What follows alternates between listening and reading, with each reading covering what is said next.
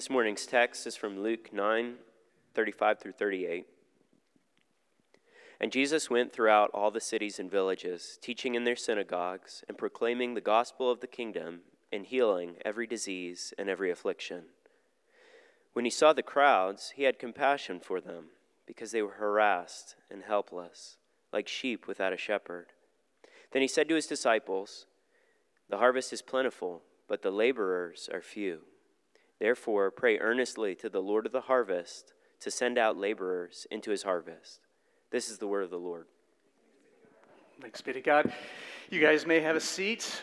Welcome and good morning to everyone. As Zane mentioned at the beginning, a holiday weekend, and I pray that it will be equal parts rest and enjoyment, along with really considering why we are having Monday off, and especially if you have someone in your family or a close friend that has served and has died in service. We want to take some time to consider that. So join with me in praying, and we want to certainly ask God to help us to understand more of his good word.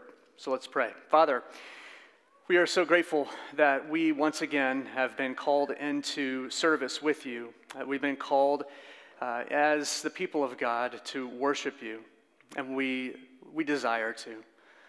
Thank you for saving us. Thank you for giving us hearts that want to treasure you, hearts that want to look at you and behold the face of God. And I pray that that is exactly what we would be able to do for the remainder of our time this morning. And we pray for those who are with us here, or maybe folks that we'll be seeing this weekend who this holiday is one of difficulty. It is one of certainly remembering those that have fallen in service of this country. We are grateful that we can take the time to consider them and commend them to you. I pray that this would be a weekend in which we would reflect on your goodness and your grace and your mercy, and may we take that into our entire lives. Lord, we love you. Spirit, help us to understand more of your passage here out of Matthew, and it's in Christ we pray. Amen. So last week we wrapped up with the book of Joshua, and next week we're going to jump into the book of Proverbs for the summer. So excited to be in a different part of the Bible and wisdom literature. But for this morning, I just wanted to jump in and consider this passage that Jason just read over us from the Gospel of Matthew. And what I want to consider with you is looking at Jesus in this passage. Jesus, who is talking in this passage about the harvesting work. It's a harvest work. And I want to consider, what does it look like for us as City Church to join in to this harvesting work?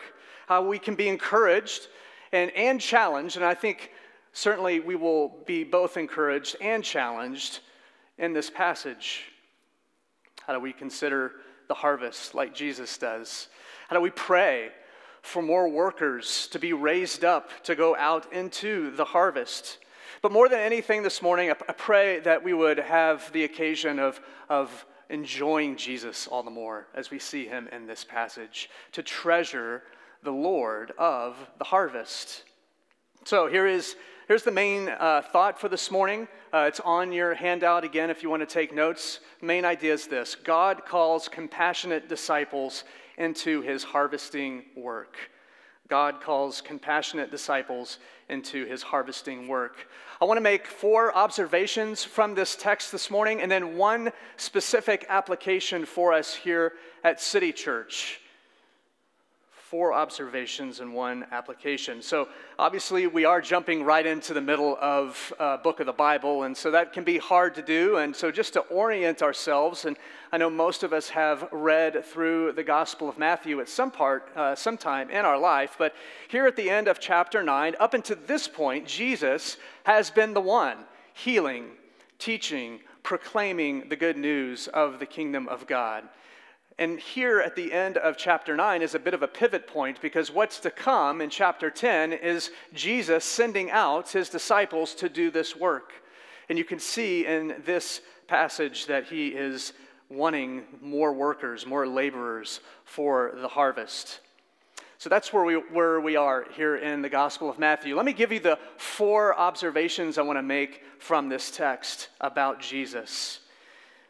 His sight for the harvest, his sorrow over their helplessness, his shepherding heart for struggling sheep, and his sending of gospel workers. His sight, his sorrow, his shepherding heart, and his sending. Those are the 4 things I want to look at. First of all, his sight for the harvest. You see it right there in verse 36, when he saw the crowds. Now, simple sentence like that, or preposition, we tend to gloss over pretty quickly, but consider that this is God in the flesh who sees. This is the God who sees. Jesus likely saw in that moment the very things that you and I do today.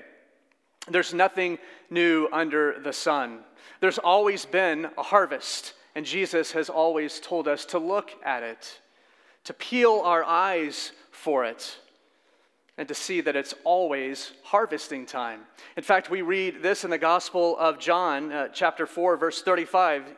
He says, "Do not say, 'There are yet 4 months, then comes the harvest.' Look, I tell you, lift up your eyes and see that the fields are white for harvest." There is no ignoring with Jesus. There is no turning away. And this has been God from the very beginning, has it not? This has been the God from Genesis 16, for example, with Hagar, who is the mistress of Sarah and Abraham, the Egyptian outcast. She says that Yahweh is a God of seeing because truly he has looked after me. If you know that story, the compassion that the Lord has to look upon Hagar. This is the God who came down to see the sin of the people building the Tower of Babel in Genesis 11. This is the God who told Moses that he had seen the affliction of his people. And this is Jesus who sees the sin and the suffering of the crowds. He saw the harvest. And this should be such a comfort to us. It should be such a comfort that we worship a God who sees us. I'm sure you can think of the people in your life who mean the most to you are probably the ones who tend to see you. You feel seen by them.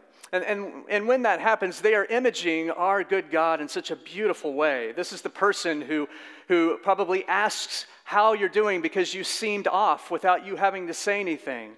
This is the person who knows how you are feeling without a word having to be uttered. Do you have people in your life like that? Can you consider what a blessing that is, what a gift that is? How much more that is our Jesus? How much more that that's God for us? Our Lord sees.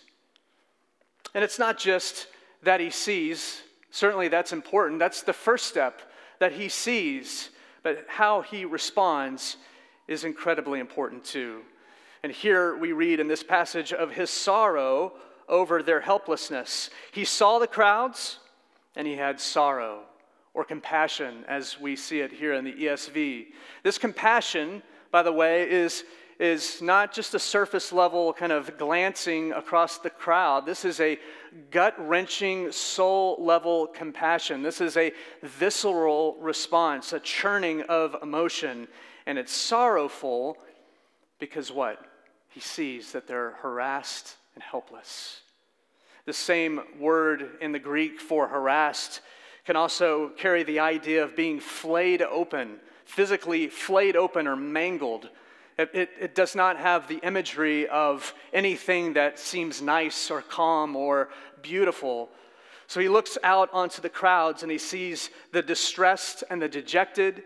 He sees confused and the cast down. And Jesus has sorrowful compassion for them. And notice in this passage that it's all unilateral. What do I mean by that? It's all in one direction. This is Jesus seeing the crowds and having compassion for them. It's unsought compassion. It's unsought. The crowds were not cognitively seeking out compassion from what we can tell. They're unaware. They didn't know what they needed, but Jesus did, because he always does. In his book, The Care of Souls, a pastor named Harold Sinkbile, he speaks of compassionate physicians of the soul that model themselves out of the great physician, Jesus Christ, who are vital for the mission of the church. And they're vital at this time in our history. The church has a mission, and it's so vital. It's been vital for 2,000 years, but consider the chaotic and turbulent time that we live in today. Listen to what he says in this book about it. He says, as social orders collapse, spiritual wounds are etched all the more deeply on hearts and souls. The church will increasingly become a haven of order in a disordered world. It will be an ark of refuge on an increasingly tempestuous sea as we welcome refugees from the collapsing world around us into our fellowship. Most of the time, people around us aren't even aware of what they truly need. They don't even know what they're looking for in this turbulence and chaos of our modern world. Sometimes, though, it's interesting, sometimes clarity seems to break through in a most unexpected way. I came across a new song this week, which I smile because if you know me, I don't listen to new music. But I heard a new song by Maroon 5 and Adam Levine this week. You didn't know that Maroon 5 would come up this morning, but you're welcome. It's a great song. It's called Middle Ground. It was released on Monday. It's a great tune. Now, by no account that I have seen in the history of Maroon 5, they've been around for a bit, nothing that I've seen would lead me to believe that Adam Levine is a believer in Jesus Christ. I don't know his heart fully, obviously. But listen to the lyrics, some of the lyrics of this song, because sometimes honesty just can't help but break through. Here are the lyrics. Very clear. I need peace. I need hope. I need guidance. I need more than myself. I need light. I need life. I need what I have never felt. I'm so up, I'm so down, I'm so broken, I'm so tired I can't sleep. I'm not mine, I'm not yours, I'm not sure of anything. Now you might hear that, and certainly it's accurate to consider that those are just lyrics to a song. Those are song lyrics that someone wrote to sell records. So we can certainly think about it in a capitalistic type of way. But these words came from somewhere. These words came from someone, from somewhere in their heart. There's honesty there, is there not? There's tremendous honesty. Now, we have, most of us, maybe some of us, have observed Maroon 5 and Adam Levine for the past several years, and he's a great singer, but he does embody, by and large, the excesses of the music and entertainment industry. He represents the sexualization in many ways of the music industry. So however Adam Levine chooses to present himself to the world in his lostness, these lyrics sound like the inner thoughts of someone who's at least beginning to see his helplessness. So what's our response to Adam Levine? What is Jesus' response to Adam Levine? Is it mocking and belittling? Is it to view him as a problem that needs to be solved? Friends, however the world thrashes about in anger toward Christianity, and it will, and it does, however radical the secular worldviews that exist out there, and they are, no matter the anger and no matter how radical, listen to what's really going on in the hearts of the people around us. What's really going on in their hearts is, I need peace, I need hope, I need light, I need life, I'm not sure of anything. And what they need is exactly what you and I have found in the kindness of Jesus Christ. To come to him, the broken, the weary, the burdened, to come to Jesus to find rest for their souls, a balm for their wounds, help for the helpless. This is the compassion of Jesus. In this passage, Jesus goes on to compare the crowds to sheep without a shepherd. And so in that, we see his shepherding heart for struggling sheep. This takes harassed and helpless to the next level. You can look upon a crowd and see that they're being harassed and they are kind of being tossed to and fro. But when Jesus compares them to sheep, this is a disaster waiting to happen. Shepherdless sheep are in sure danger and death. Because of the ignorance of sheep, being without a shepherd is incredibly dangerous. You probably maybe have firsthand experience, some of you in here, but if not, you've read or heard over the years about the unruliness of sheep and really, truly how ignorant sheep are. But one thing about sheep is that they do recognize the shepherd's voice. They do recognize their shepherd's tone of voice. But where there is no shepherd, chaos ensues. Now, Jesus, of course, in the Gospel of John, describes himself as the Good Shepherd. Shepherding has actually been the premier way that the Bible describes pastoring.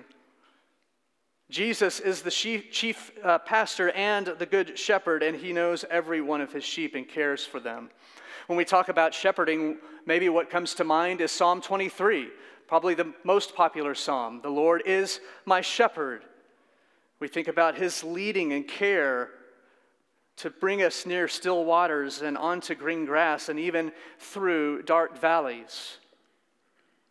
Growing up, my family and I had Shelties. Some of you might have Shelties. Shelties standing for Shetland sheepdogs. Sheepdogs, when actually doing shepherding work, will listen to the shepherd and help guide the sheep to where the shepherd is calling them to go. He has one ear on the shepherd and he has eyes and another ear on the sheep. So in this sense, we're all called to be sheepdogs. To hear the Good Shepherd, to hear his voice, and to go out to the sheep and bring them back under the care of the Good Shepherd. And we do that over and over again. Sheepdogs are notorious for having incredible amounts of endurance, that they can expend tons of energy for a long period of time. This is the work of the Good Shepherd and his sheepdogs. The sheep need a shepherd and a shepherd's care. Sheep that are not yet in the fold, but the sheep that are the ones to be brought in. Which brings us to Jesus and his sending of gospel workers. His sending of gospel workers. At the end of this passage, we switch metaphors. Did you see that? We've been talking about sheep and shepherds, and Jesus switches to harvest and laborers. Harvest laborers or workers would go out to gather the crop and bring it back in. Laborers would work during the day. They would work in the light. It was a visible, noticeable work. And what is this work exactly? What is the work that Jesus is calling and sending his disciples into? It's to proclaim the gospel. It's to model the Lord of the harvest himself. To model exactly what he's doing in verse 35, that he is proclaiming the good news. He's telling the good news of the gospel. He has a healing touch. When we go out into the field, we're speaking for him to every and all affliction with the hope that the kingdom of God provides.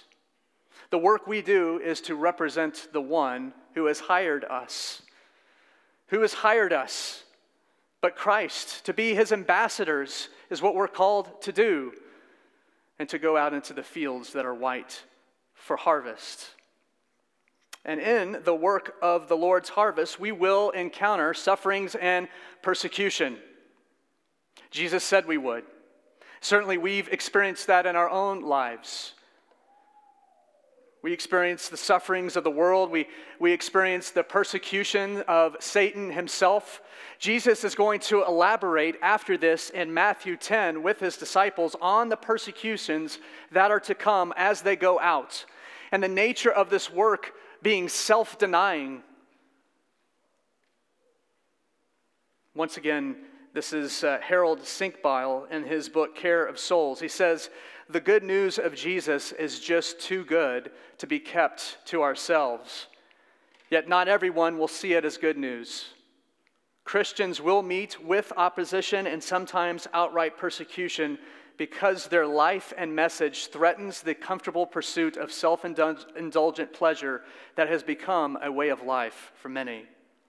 Paradoxically, some see the message of life and freedom in Christ as a dangerous menace.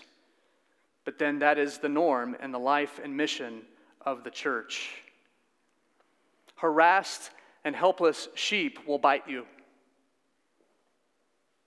And yet, we've been called to live as sent ones into this world, and we are to be the fragrance of the compassionate Jesus Christ. And we've been called to do so even with those bite marks on our skin. We used to bite too. And to be honest, we still do, right? We still tend to bite. We're sheep after all. We were lost before we were found. We were helpless before we were hope-filled. We needed a shepherd, and now we recognize his voice. We, in this room, were once part of the harvest that needed to be brought in, and now we have been. We've been brought in. God's kindness leads to repentance. This is our story. And this is the story to be written for thousands and thousands of men and women out there that we long to be brought in here. The story of God taking on flesh. The story of God going all the way to the cross in obedience to bear our sin. The cross is the place where Jesus was unseen by God, where he was harassed, where Jesus was a dying lamb. But he went to the cross that we might have forgiveness for our rebellion.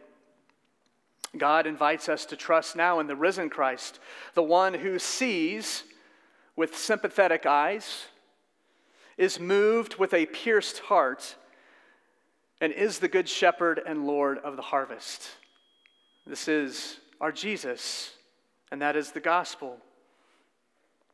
So, we consider this passage, 4 short verses here in Matthew 9, and many of you have probably studied this passage before. If you haven't studied it, you've at least heard it. And clearly there are implications for evangelism and missions in this passage. This is a classic passage to go to when we're talking about evangelism and missions. We're talking about sharing the gospel with our coworkers, or feeling the call to be sent to the ends of the earth and global missionaries. The harvest and lost sheep are everywhere. On any given day, you'll see them if you're paying attention. You'll see them when you scroll through social media. You'll see them having a conversation in a coffee shop.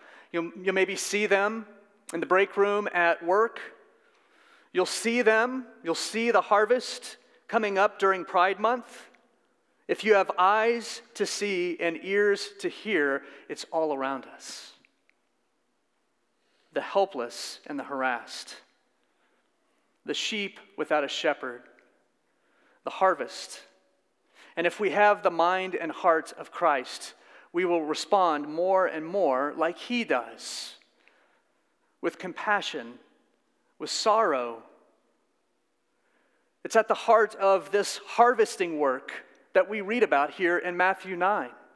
If that's the work that we've been called to, we go about that work, we enter into the harvest, we seek out the lost sheep, but we do so with a compassionate heart, with a heart that mourns over the lost and broken world.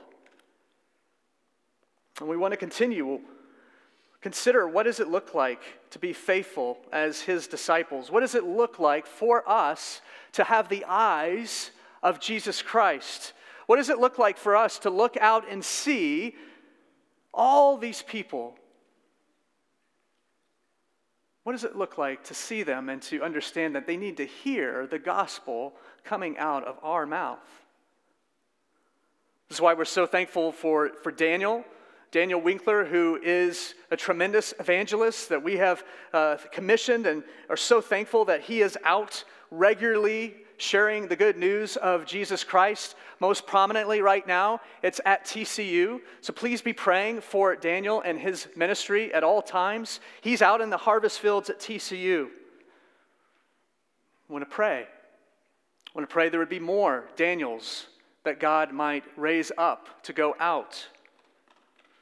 But I want to take the remainder of our time in this passage this morning and consider one particular application for us. I said I'd have one specific application for City Church out of this text this morning. And I want to make the argument that this passage also speaks to the need for a growing soul care ministry in the church.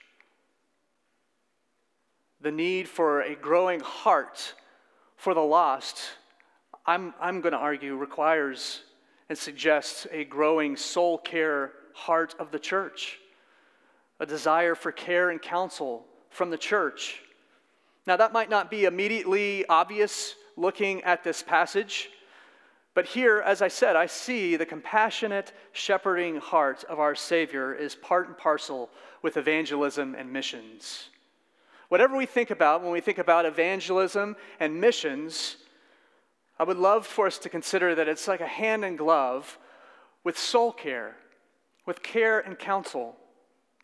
And that's actually one of the big reasons that we've started a care and counsel ministry here at City Church. A lot of you are familiar with that fact that we have done that. Maybe some of you, this is the first time hearing about it. But this is one of the reasons. For the past few months, we've been meeting every other month, about 10, 11, 12 of us gathering. We've brainstormed together, we've prayed together, we've considered together what a ministry with care and counsel might look like here at City Church. We've asked the Lord to show us what would be faithfulness for City Church in the area of care and counsel. And we've noticed that there's an abundance of care and counseling gifts here at the church. I'm looking at several of you right now. Sometimes we look up and see the good gifts that God has given His church. There's so many of you who naturally move toward the broken and the harassed and the helpless. Several men and women in our church have already been trained up in the area of counseling, whether that be through official formal education or certificates or just interest. And so we've been praying for guidance and direction. So one thing that you will notice starting this week, and we're so encouraged to have this be almost a first step in obedience with our care and counsel ministry, we have a new section on our website that is going to be dedicated to care and counsel, and we're going to begin writing original content for us and for the world, because it will be on our website. For anyone who happens to be on our website, to be able to read from one of our people thoughts in this area of care and counsel.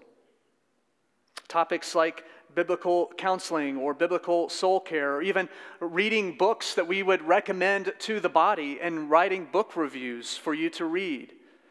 Wanting to equip more and more men and women in our church to be able to speak in a language, have this ethos to understand what's going on in care and counsel. Not that everybody in this room will be biblical counselors, but we can have a culture of care at City Church.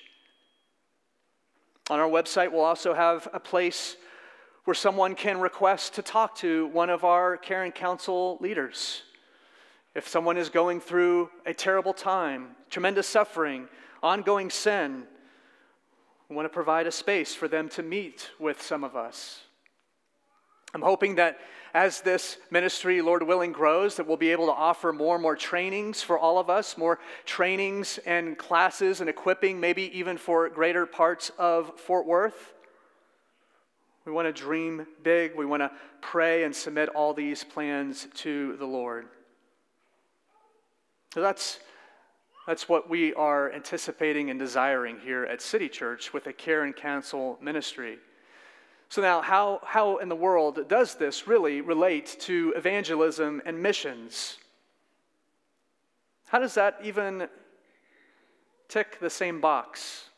Well, when we, like Jesus, look out at the crowds around us as a people of God, as we look out and see the harassed and the helpless, we see the sheep without a shepherd, we see the huge harvest today. What do we see? What do you see? There's been so many talented and helpful writers about kind of our cultural moment.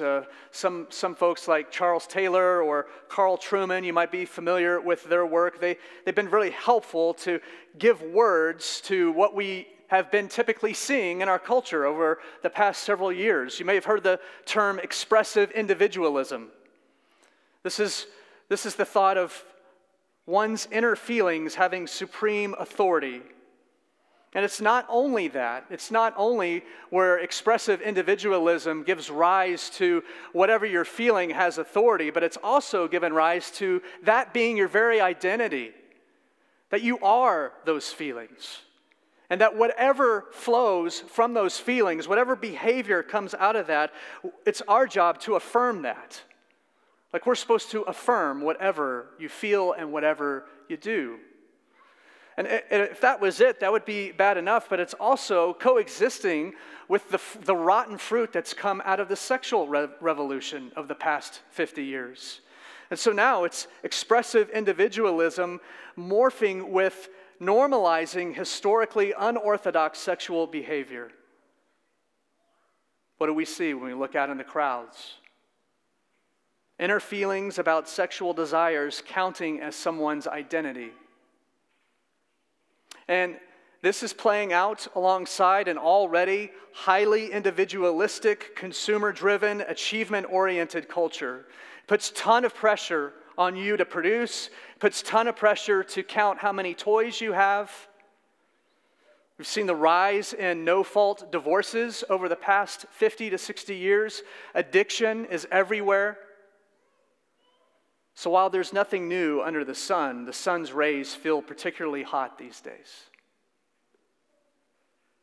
I'm convinced, and I'm praying that you are too, that because our culture right now is so psychologized and therapeutic, and as more and more people realize the dead end and disaster that comes from worshiping at the idol of your desires and feelings, that there will be an increasing hunger for help.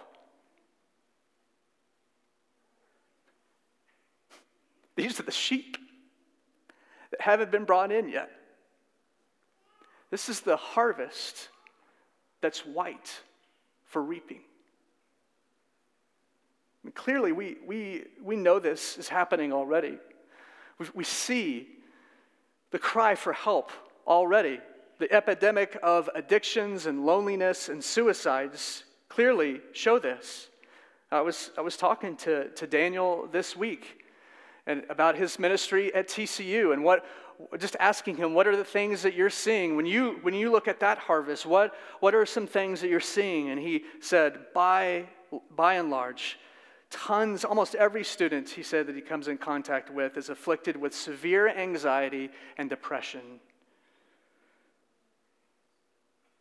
And it's in the midst, again, of this culture that says, how much money are you going to make? What are you producing? And if people are seeking help, if people are seeking counsel and care, why not seek it here at the local church? Why not? Would it not be us? Because make no mistake, friends, people will seek counsel. They will seek help. People are offered flawed psychologies and therapies all the time. Bad advice, worldly thinking all the time. They're going to it in droves.